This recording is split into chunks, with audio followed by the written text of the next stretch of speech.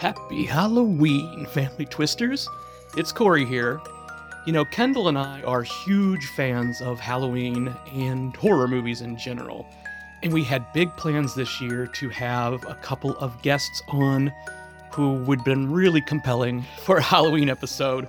But with the Screen Actors Guild strike still going on, and we support the actors, we weren't able to do those interviews. So here is a vintage interview I did with one of the greatest scream queens of all time, Dee Wallace Stone. Enjoy. According to your IMDb page, you're working a ton. How do you even have time to do a con? Timing. Yeah. I work really closely with the universe. Yeah. And like I had another film offer last week that came in and I said, look, these are the dates. And they went, we can work it. We can do it in between those dates. So it just, if it's meant to be for me, it always seems to work out. Yeah, sometimes it works out almost too much. I'm going, all right, now we need to slow down just a little bit. But that was my 5th film this year. So That is wild. yeah, I'm almost up to my 200th film. That is crazy. I know. But a lot of people will say, yeah, well, the older you are, and if you're a woman in the business, you're not going to work anymore. And I went, not my reality. Yeah, exactly. I'm not creating that one. So, I mean, of course, your work is very vast and it crosses all genres. But I think a lot of people, of course, know you from the horror. You bet, I'm a scream queen, baby. Yeah. What does that term mean to you, scream queen? It means I know how to do a lot of really great emotional work. Yeah. I think the horror genre and the thriller genre gives an actor the most opportunity to do high emotional work, and that's what I like to do. I mean, I like comedy, but if I had to do a career of comedy, for me, it would not be as fulfilling. I would say that there are a handful, really, only of like what people would consider horror icons, and I would say you fall into that category. Well, I love you for that. Yeah. Thank you. What is it like when you get together with some of these other icons? And of course, there's some here at the con, but you work with them from time to time too. And It's like getting together with another girlfriend, right. or guy friend. Really, we're all just people looking for a good gig. We could all be teachers looking for a good gig too. True. Although we are a little bit more bizarre than your average teacher, of which I am also one. I taught high school before I got into this crazy business. But it really is, we don't talk about how we scream or how we cry or any of that. We catch up on each other's life, which everybody does. Sure. Sure. Is there like an unspoken camaraderie when you're at something like this? And obviously you're very busy, but you might see somebody walking by. Oh, all the time. Yeah. All the time. Yeah. Like Kane Hodder and I just had a huge hug down there when we were setting up, and I've got to find Billy Zane. We did a movie together, and sometimes I don't see some of the people on the circuit for 6 months. Yeah. But when we see each other, it's like, oh my God, and what's going on with you? And the last time we talked, and yeah, it's a tight group, and it's a life that we all understand. That it's just part of the gig anymore. Yeah. I want to say last year at home we watched Red Christmas. That's like a gut punch, that movie. Thank you. Wow. I'm so proud of that movie.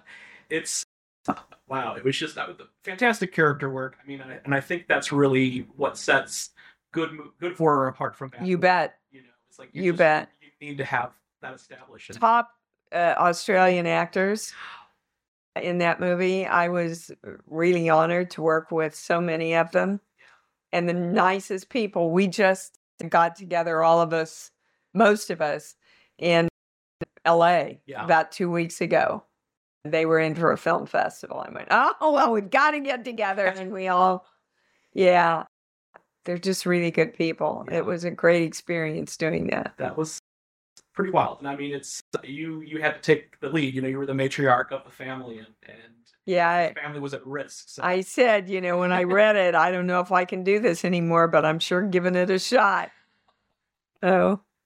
It was something else, definitely. So kind of flipping gears a little bit, we've got this weird, of course it's always a weird time in this country, but it's a particularly weird time in this country. You think? Yeah. Where we have the Me Too movement juxtaposed with the misogyny and things like that that are becoming more commonly accepted by our leaders. Can you weigh in on that, just on how you live your life and how you approach this? I live my life through the perspective of love. And if anything doesn't resonate with love for me, it's not where I want to go. Yeah. And I think it's not where we want to go as a country, as people, individuals. Yeah. I know as a spiritual teacher that love creates everything, conquers everything, heals everything. And when you move away from love, that's when you experience the anger and the fear. And so I think what's going on in our country is Mr. Trump is being a catalyst for waking ourselves up to realize how in alignment with love we each are. Yeah. And that includes toward him. So if we go into judgment and anger around that, we also are falling out with the alignment of love. Right. Which is tough. I mean, it's a big fucking challenge. Yes. It's a tough road to follow. For sure. Definitely. But the great people, you see, when they meet that challenge, then they affect millions of other people. Right. So we need more of those people. Yep. I also write a blog about death and grieving for a funeral home chain. And so I recently saw the picture that you posted of the artwork with your... Oh, yes. Isn't it beautiful? Yes, it's amazing. How did that come to be? Well, it's funny. My daughter started dating this gentleman. Yeah. And he's an actor. And he said, he was over one night and Gabrielle said, "Oh my God, Mom, you've got to look at his artwork." And there's a lot of artwork. Well, there wasn't any artwork really that was associated with grief or ashes or any of that.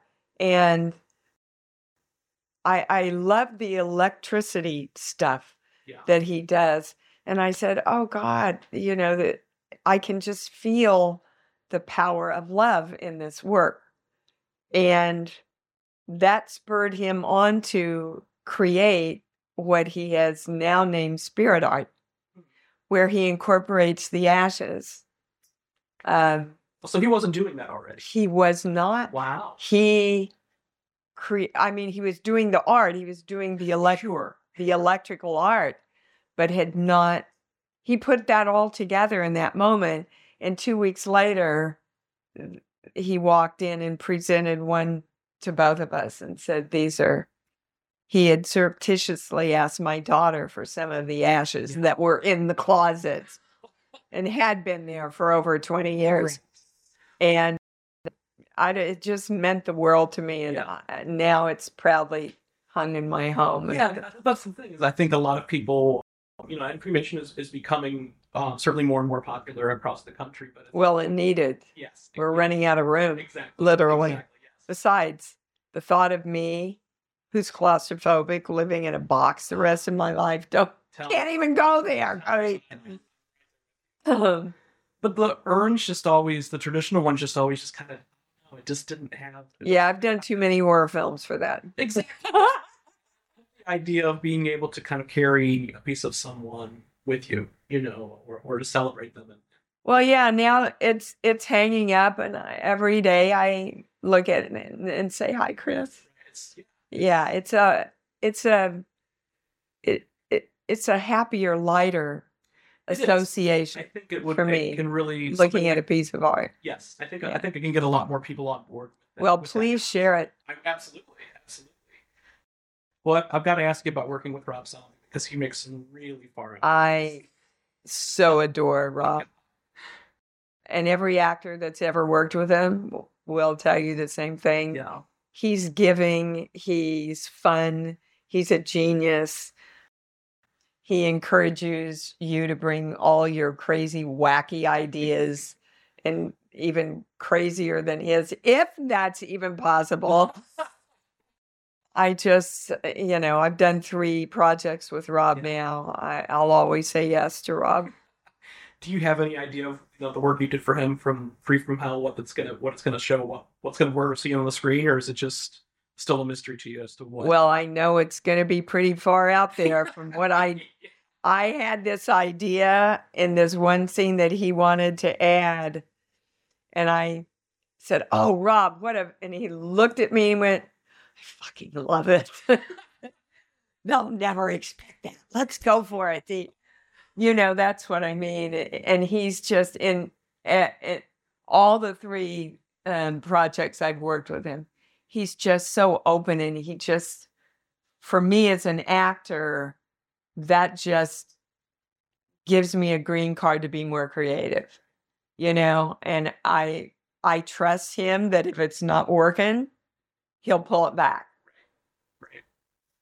That's great to have somebody who's... Oh my gosh. It's like freedom for me. There have been several references. I don't know if you're watching the Castle Rock show on Hulu, but there's been several references to Cujo. Would you, is that a universe you would get back into? Oh, you bet. You bet. I'm waiting for him to call me. So you're available if you want. Oh, for sure. Yeah, that would be fantastic, And of course, I just showed our 13-year-old nephew, and they hadn't seen a horror movie before. And so last weekend on my birthday, my sister-in-law was like, "Well, let's let him do it." He's been begging and begging. So we watched A Nightmare on Elm Street was his first horror movie. But kids are getting into horror now, and there's even like horror. Much more mainstream. Yeah, and there's even horror themed stuff for kids. The show, the Little Witches, and Just add magic. Yes, exactly. So it's what's your feeling about kids getting introduced to the world? I think it depends on the individual kid. Some kids at 4 years old are going, I watch Cujo and Hatchet, and they're not, and other 4-year-olds are scared to death at E.T.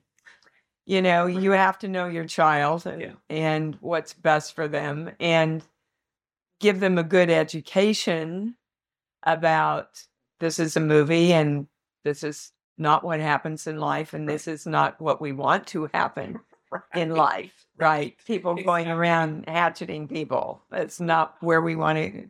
We don't want to take our life that way, sweetheart. Absolutely. Well, I know you got to get downstairs, so just one more question. Do you have any Halloween traditions that you follow? Anything that you do typically around the holiday? Well, we always carve jack-o'-lanterns, and we always decorate the house. And unless I'm working and cannot be there, I am home giving out that candy, dude. I love seeing all those little munchkins. Yeah. I do. I just love it because it reminds me of all those years I took Gabrielle. Yeah. So I'm from Kansas. Yeah.